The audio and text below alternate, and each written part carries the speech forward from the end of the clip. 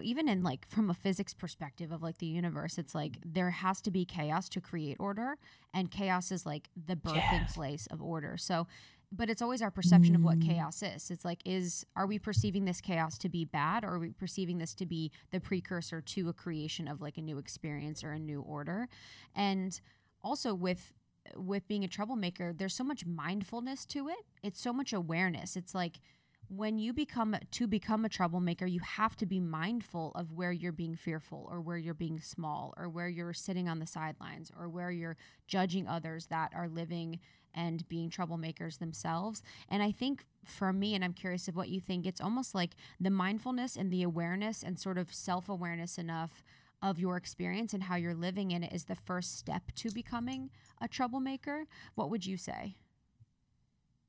absolutely. And I love that idea that, order is birth and chaos. Yes. The thing is, what people consider chaos is like disagreement, right? That's where chaos has been bastardized. Disagreeing in a room and having a thoughtful discussion back and forth is not chaos. People are very quick to name something as chaos. Mm-hmm. But I'm like, really, chaos is just something different happening. And it can be beautiful. But it's just because we're so uncomfortable with anything that feels like a lack of harmony. When the harmony that we're even thinking about is like not even real harmony. Lack of disagreement does not mean harmony. There's probably a lot of apathy there. Yes. There's probably a lot of silence in there and a lot of unspoken truths. That's not harmony. Harmony is when all the truths exist, right? And Mm-hmm. there's no hate in the midst of it. Yes. I think that's true harmony. Lack of disagreement is not harmony. That's somebody being quiet. Mm-hmm. And I don't know if it's worth it because we spend so much time chasing that false harmony Mm-hmm. and self betraying in the process. So, really, what's the good? What is the good? Mm-hmm.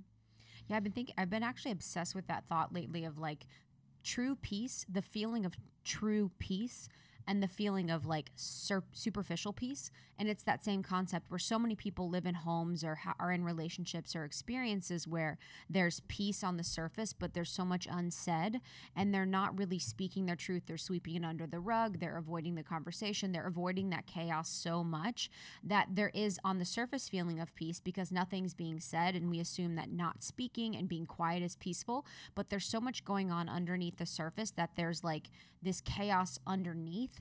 And if people are able to bring that to the surface and actually talk about it and be troublemakers, like experience chaos for a few moments, experience being unsure of what's going to be said by each person or how it's going to end up, people will eventually be able to experience and feel that true sense of peace and that true sense of like calm because what was before under the surface has now been like experienced and worked through or felt.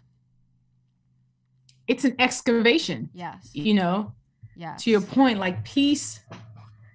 For you to get to peace, you're gonna have to excavate all the things that's not okay. It's like a garden. You can't have a beautiful garden with all the weeds still there and be like, oh, just because the roses covered the weeds is beautiful.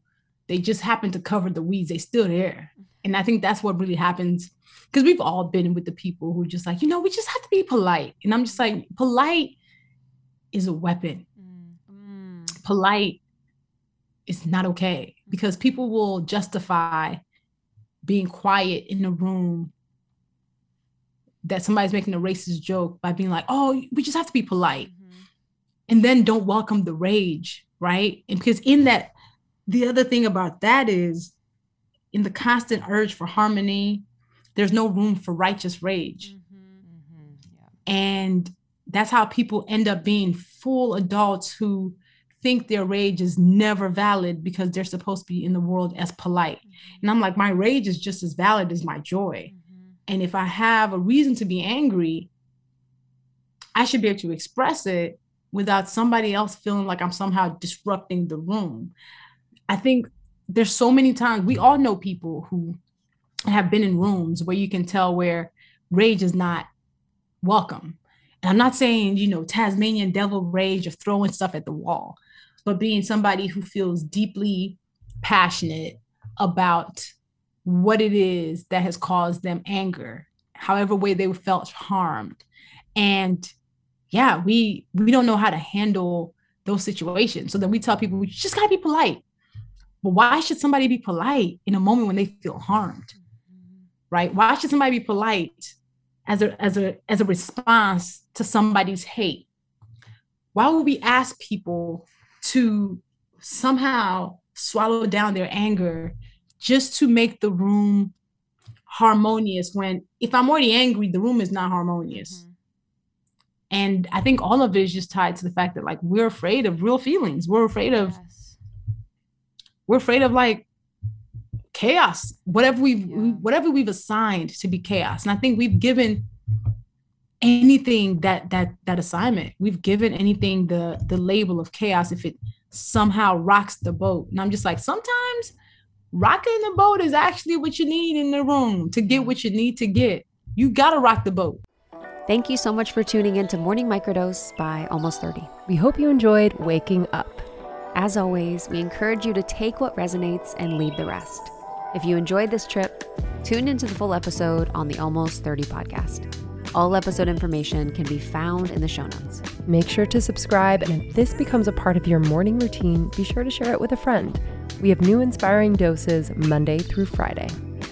Follow us on Instagram at Morning Microdose, and follow Almost 30 at Almost 30 Podcast.